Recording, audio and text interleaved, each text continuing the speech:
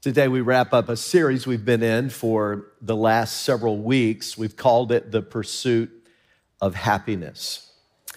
And we've seen over the last weeks that Jesus has this prescription for a truly blessed, a truly happy life. But hey, it's been a bit of a surprise. It's quite different than the life we would typically think of. Now, we gave a description to this blessed life. My definition that we've used throughout this series is this: the blessed life is a profoundly satisfying one. It's a life of flourishing, regardless of our external circumstances. Now, you would think that someone who is humbly recognizing their spiritual poverty, that they're living with this attitude of repentance, they're humble and meek, they're hungry for righteousness, they're merciful, and they're showing that both as a character trait and as a lifestyle choice. You would think that someone who is a peacemaker and who tends to draw people together rather than separate them, wouldn't you think that that person would really be appreciated? I mean, I would think that kind of person would be revered and respected by the world. That's the kind of person that, frankly, I want to be around. I want to hang out with those kinds of people. You would think they would get the praise of everyone. But that's why today's passage that we wrap up with in this series is such a shocker. We read in Matthew's Gospel, chapter 5 and verse 10, these words: "Blessed are those who are persecuted because of righteousness, for theirs is the kingdom of heaven." And then Jesus turns it from the third person to a very personal second person pronoun here in verse 11. Blessed are you, not those, but you. It's like he's turning it right to his disciples here. Blessed are you when people insult you. Huh? I don't want to be insulted. Persecute you and falsely say all kinds of... I don't want to be slandered against you because of me. Rejoice and be glad, because great is your reward in heaven, for in the same way they persecuted the prophets who were before you. Now that jolts me. That's not my idea of a blessed and happy life. Does God want a life that actually leads to persecution? And yet, if we look at the history of God's people, that's exactly what we see. Persecution has kind of been par for the course for Christ's followers from the very beginning. So let's unpack this together today, and I want to do so by asking a series of questions. My first question is simply this: is persecution real, or are we just imagining this? In other words, are Christians just belly aching a little bit? Has it become common just to have a pity party and to kind of exaggerate the situation? Or is this truly real? Well, as we just saw, Jesus mentions verbal abuse here. He says in verse 11, "Blessed are you when people insult you." He's talking about a verbal insult. And while children may stand on the playground and sing the little ditty, "Sticks and stones may break my bones, but words will never harm me," we know that's not true. If you've lived very long in the world, you know that words can do a world of damage. So an insult, pretty hard to take. But then he mentions slander. He says here, "and falsely say all kinds of evil against you." Now, this is a cowardly kind of persecution. An insult is to your face, it's direct. Slander is behind your back, but it can still do a world of damage to your character. And it also is very real persecution. You see, Jesus just kept it real with his disciples. And I love that about him. He said to them in John, as recorded in John's Gospel, chapter 16, he said, in this world you will have trouble. Now, I wonder, I'm going to see a show of hands right now at all of our campuses. How many of you, like Debbie and me, Debbie and I have a lot of these sayings on our walls in our home, scripture verses, like Psalm 5:3, in the morning, O Lord, you hear my voice, and talks about waiting in expectation. And we have little sayings that we just love because they're inspirational. They warm the heart, little knickknacks, if you will, in terms of plaques on the wall. We love that. How many of you have some scripture verses on your wall, some kind of sayings that you love? Wow, that's a lot of people. Awesome. I wonder, do any of you have John 16:33 on your wall? In this world, you will have trouble. That doesn't exactly warm the heart, does it? I mean, I don't have that one on my wall. Or how about this one, Matthew 10:16, where Jesus said, I'm sending you out like sheep among wolves. Anybody got that one on your wall? No, we don't like knickknacks like that. We don't like to be reminded because sheep are vulnerable. I wish Jesus had chosen a different metaphor there, because sheep get eaten by wolves. So as we ask this question, the first one, is the persecution real, or are we just imagining or perhaps exaggerating this? Here's the factual record, folks. The book of Acts is the history book in the Bible, 28 chapters in the history book.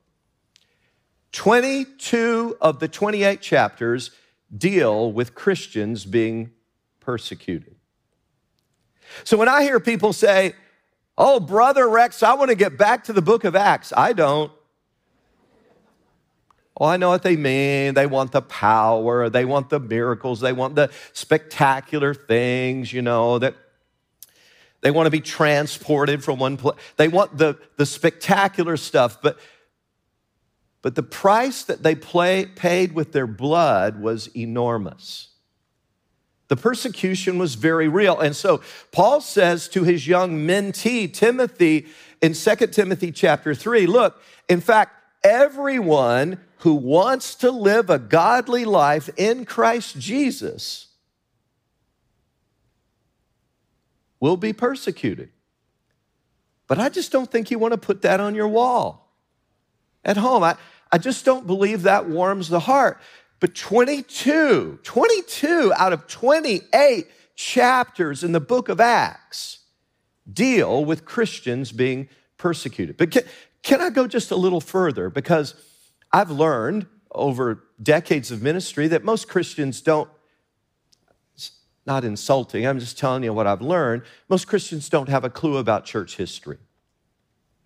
I mean, they just don't. We don't study it. Why would we? Most people just don't have much interest in that. But see, the book of Acts ends in the early 60s AD. That's when the record ends in the book of Acts. Most of the severe persecution happened even after the book of Acts finished.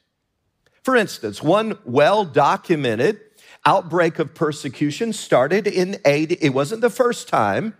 There had been other persecutions where Christians had had their property confiscated and all that. Read the book of Hebrews. It talks about that a little bit in chapter 10 of Hebrews. But the city of Rome, a huge portion of it burned. And although the psychotic Emperor Nero was suspected as setting the fire himself, so he could build the city back grander and more opulently for his own glory, he needed a scapegoat because thousands of people were homeless and mad. And he thought, maybe we could pin it on those Christians. I mean, they're always talking about a fiery conflagration at the end of the age. Maybe people would believe that they set the fire. They were behind this disaster. And from that point on, it had happened before, like I said, but from that point on, there was regular persecution. Christians were thrown to wild beasts in various arenas. They were covered with tar and burned as literally ways to light Nero's garden parties. These are all well-known and documented facts. And yet, in spite of this kind of persecution, here's what you need to know. Christianity flourished.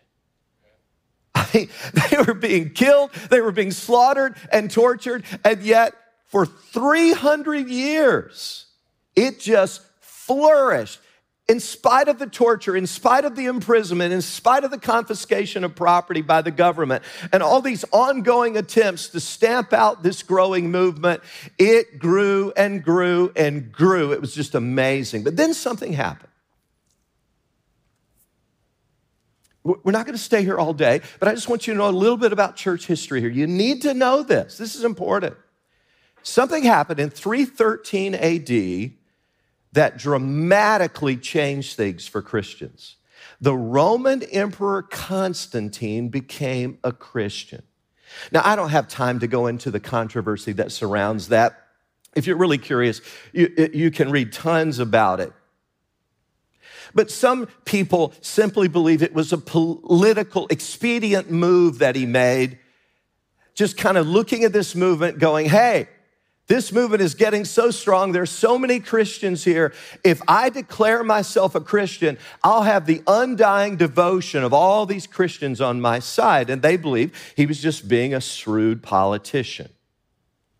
Others believe that Constantine had a genuine conversion and that he was truly born again and became a sincere disciple of Jesus. We can't settle that debate right now. But here's what we do know. In 313 AD, from the city of Milan in Italy, Constantine issued the Edict of Milan, sometimes called in history the Edict of Toleration. Here's what that meant. From now on, these people had been hunted down and killed and had their property taken away and had been horribly slaughtered. From now on, they were to be tolerated. They could live within the Roman Empire, Constantine said, without fear of persecution. Wow, what a day. Now, several decades passed, 67 years to be exact, until on February the 27th, 380 AD, the Emperor Theodosius made an even bolder move, and he made Christianity now the official religion of the Roman Empire. You say, hallelujah, what a wonderful thing.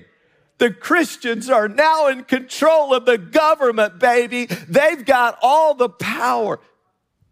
Be careful. Be careful before you shout hallelujah.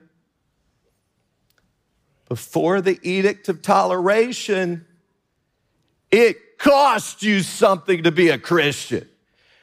You declared yourself, you got baptized, you know you might be killed because of it. But you didn't care because Jesus was everything to you. But now it cost you not to be a Christian. You couldn't do as well in business now after Theodosius did what he did unless you called yourself a Christian. And all the privileges that went with that. You know what happened? Christianity began to decline. Oh, there were tons of people in the church buildings, but they were primarily nominal believers who simply wanted to be a part of what was popular. They had a form of Christianity without the true substance of it. Now, we live in a world today where, believe it or not, millions of Christians around the world are still severely persecuted. There are numerous organizations that keep up with this. Just to get the latest statistics, I checked out 3 or 4 key websites this week just to make sure my statistics were up to date. And so, conservatively speaking, there are 340 million Christians worldwide that reside in countries where they still faced active hostility, and possibly they could die simply because of their faith in Jesus Christ. That is as we speak, 340 million, conservatively speaking. North Korea is the worst offender. Countries are actually ranked in a number of these websites by how hostile they are to the Christian faith. North Korea right now is number one. Being a Christian in North Korea today is a virtual death sentence. And if you're not outright killed, you're likely taken to a prison camp, a labor camp, where the current emperor has totally expanded and revamped them. There are an estimated 50 to 70,000 Christians imprisoned today in North Korea because of their faith in Jesus. They're called political prisoners. So the answer to the first question, is the persecution real or are we just imagining this? The answer is, it is very, very real. And it is still happening today on all kinds of levels. But let me ask a second question now, because we need to move on quickly. Why are Christians persecuted? Again, I want to return to what I kind of broached earlier, this subject of, dude, I don't know about you, but I want to be around people like that, who are meek and humble and merciful and have pure hearts and who are hungry for God and for the things of God. I mean, doesn't that make you a better husband? Doesn't that make you a better wife? Doesn't that make you a better friend and a better coworker? So, my goodness, why are Christians persecuted? Well, I want to suggest two reasons. There are probably many, but these, I believe, are the two most prominent. One reason is spiritual blindness. Spiritual blindness. Now, if you're relatively new to the Bible and to Christianity, I would ask you to really focus in right now. You need to understand this reality. Scripture teaches that before someone comes to faith in Christ, there is a blindness that has really blinded them from seeing the light of the gospel. In fact, Paul writes in 1 Corinthians chapter 2, he says, the man or woman without the Spirit does not accept the things that come from the Spirit of God, for their foolishness to him. He goes on, and he cannot understand them because they are spiritually discerned. The natural mind, apart from the enablement of God, simply cannot embrace the gospel. So here's our dilemma today as Christians. The most marvelous message in the world, the message the whole world needs, cannot be understood or believed through natural intellectual reasoning. Now put that in your pipe and smoke it for just a moment. Just think about that for a moment. It's only as God draws a person and gives spiritual illumination that the gospel makes any sense at all and can be embraced. Until that spiritual blindness is removed, people cannot believe. You say, does Scripture really? Well, here's another verse. 2 Corinthians chapter 4. And even if our gospel is veiled, and indeed it is, people are blinded from it. They cannot see it. It is veiled to those who are unbelieving, those who are perishing, in whose case the God of this world, who is that?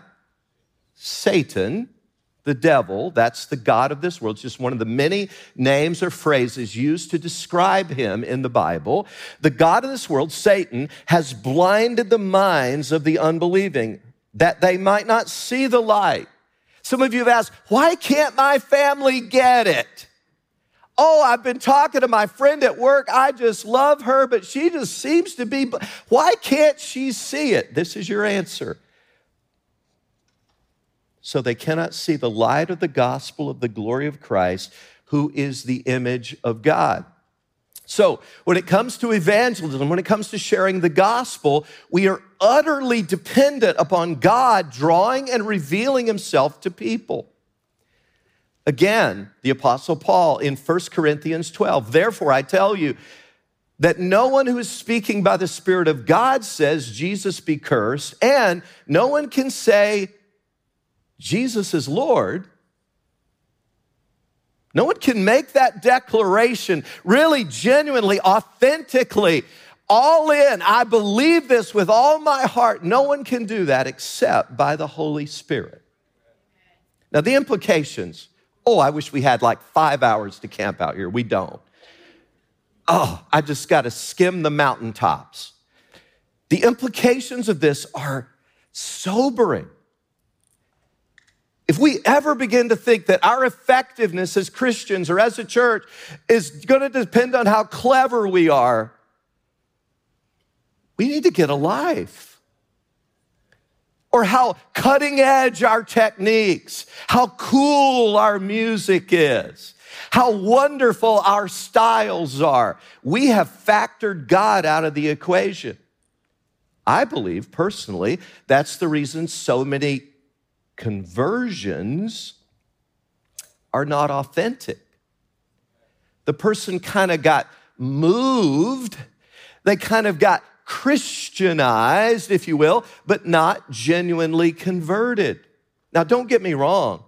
We should always speak the gospel in the clearest way we can.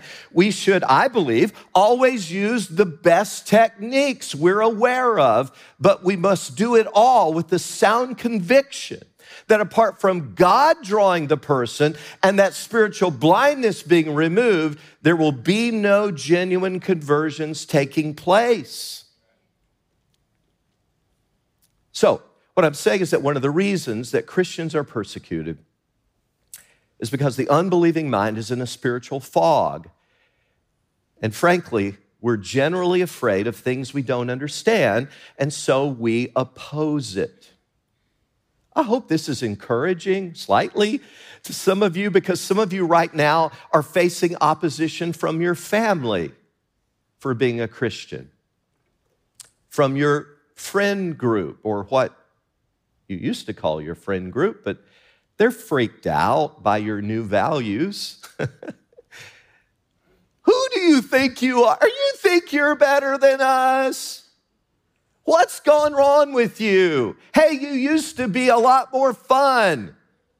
I loved it when you used to get blasted with us. I love it when you used to tell those jokes that got us rolling on the floor. What's wrong with you? They may not like your new priorities. That's okay. You keep on representing Jesus well to them, and he will use you to get through to their hearts. The second reason that Christians are persecuted is because of sinful human nature. Sinful human nature. Now here's what I mean by that. The heart of the Christian message is this: Jesus is Lord. Guess what that means? I'm not.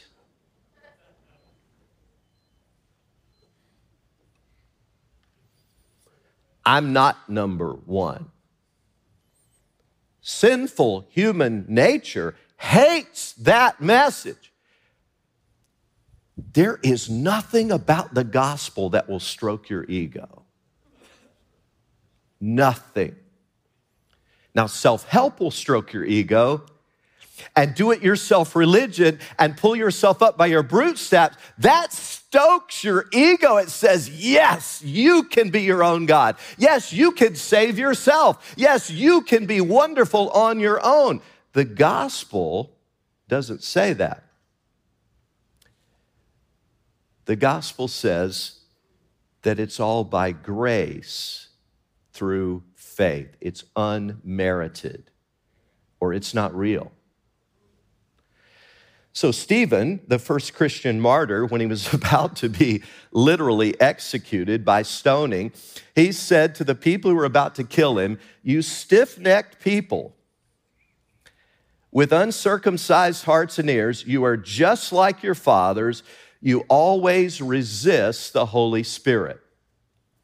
So, got to move on, but the church of Jesus is persecuted for many reasons. I think the two most prominent are spiritual blindness and the fact of sinful human nature. But we need to go down home stretch here. I want to ask my third and final big question, and that is, how should we respond? Because, we always have to get practical, right? We never want to leave it in the realm of theory. We never want to leave it just in the realm of theology. We always want to get it down into shoe leather. How do we then live? I believe, if you've not been shocked already, you need to take an extra sip of coffee right now, buckle your seatbelt, because you're about to be really shocked, okay? Here's what Jesus said. Blessed are you when people insult you, persecute you, and falsely say all kinds of evil against you because of me. Rejoice and be glad, because great is your reward in heaven. Jesus, are you serious? Aren't we supposed to whine and sulk? Say, aren't we supposed to strike back and get revenge? Shouldn't we return insult for insult? Jesus says, no, no, no. I want you to rejoice. He gives two reasons. One, they're right here. One is because your reward in heaven is great. Matthew 5:12, rejoice and be glad, because great is your reward in heaven. Now, if you read Jesus very much and you really listen to what he's saying, you'll see Jesus put a lot of emphasis, especially in the Sermon on the Mount, on rewards in heaven. Rewards in heaven. I mean, one example of that would be Matthew 6, verse 19, where he said, do not store up for yourselves treasures on earth where moth and rust destroy and where thieves break in and steal, but store up for yourselves treasures in heaven where moth and rust do not destroy and thieves do not break in and steal. He puts the emphasis on, look, don't get all enamored with this world just for the sake of the world, because your real life is still to come. You need to be getting ready. Everything you do here is just getting you ready for your real life in heaven. So I get a little worried about some of us. I wonder if we're a little overly excited about this world. So let me ask you, are you excited about this world, period? Or are you excited about this world only because you get to partner with God here in his kingdom mission? Now, there's a big difference in those two motivations. And when we work with heaven in mind, it energizes our work greatly, because this world is temporary, heaven is eternal. This world is fleeting, heaven is forever. So the word is, hold the things of this world loosely, because you ain't taking it with you when you go.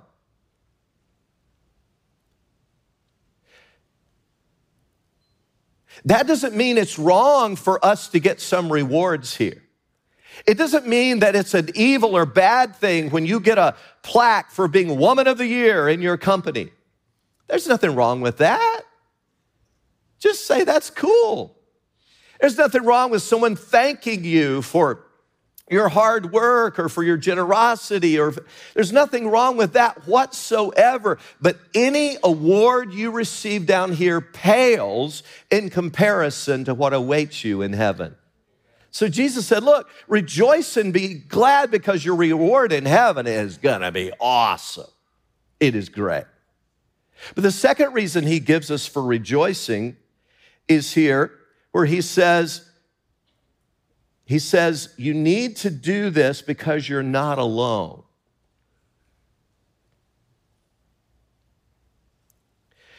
You can rejoice because you're not alone. You see that in verse 12, where he says, in the same way they persecuted the prophets who were before you. You're not alone. You aren't the first to be persecuted.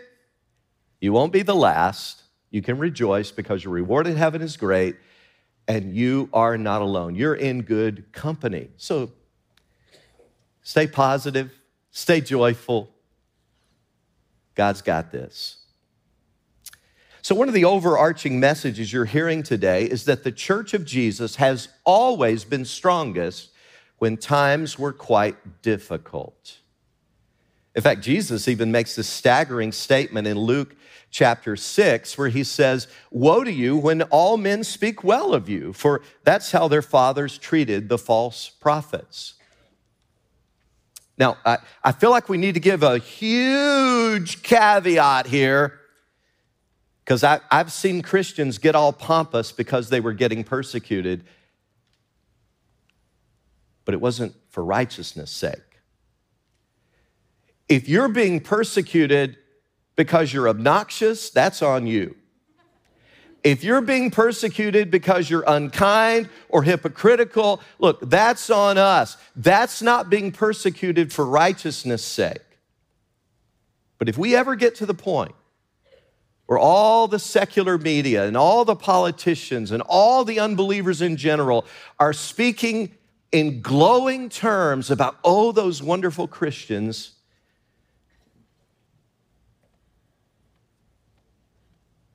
you better think twice before you shout hallelujah.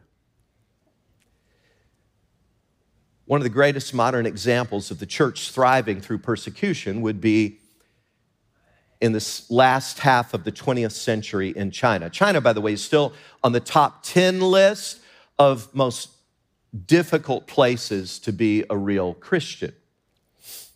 Christian missionaries began to worry back in the mid-20th century when in 1949, Mao Zedong came to power in China. Now, work had been going on, wonderful Christian work, since the Hudson Taylor started the China Inland Mission. It had gone on in the 1800s and early 1900s.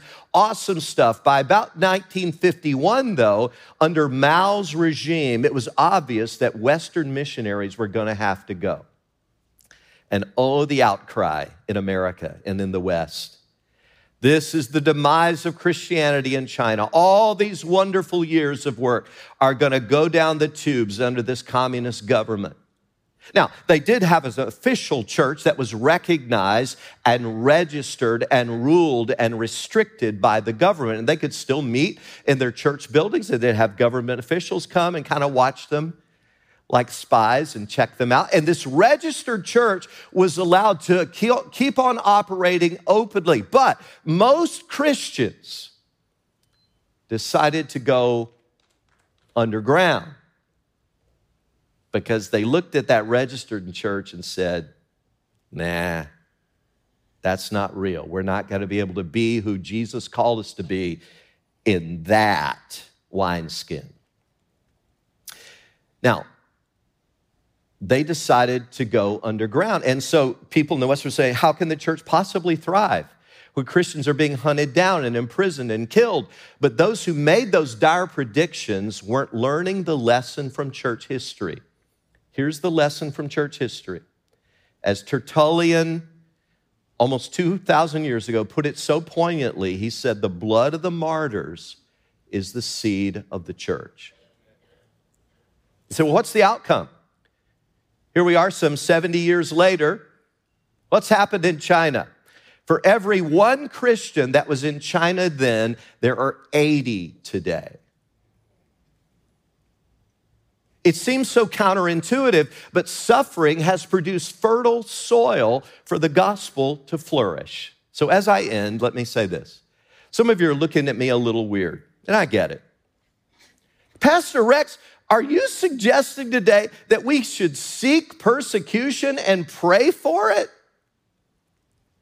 Absolutely not. To me, that would be insane. What I am saying is that the record throughout church history is that when Christianity is popular and easy, Christianity flounders. But when it costs you something to be a Christian, the record is clear. Christianity flourishes. So blessed are you when it costs you something to follow Jesus.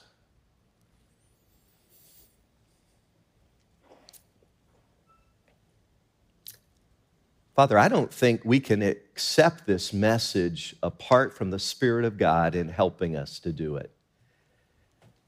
So would you drive this supernaturally home to our hearts today and help us to see that there's something about your gospel that just cuts at the ego. It just cuts at the pride of human nature. And people don't want to be humbled like that, to admit that they're sinners, separated from God, and that we cannot save ourselves. Father, help us to have eyes that see so clearly. Father, we would be right in step with you and what you're up to in this world. I thank you for all we've learned as we've looked at these Beatitudes, and I thank you that you've called us to a life of genuine flourishing. Father, I pray for all those right now that are kind of in that zone of uncertainty. Would you nudge them over the edge right now? Would you show them that you are the way and the truth and the life, and that no one comes to the Father except through you? Would you convince them right now that this is the life you have for them? And may they respond in faith in Jesus' name. Amen. Amen.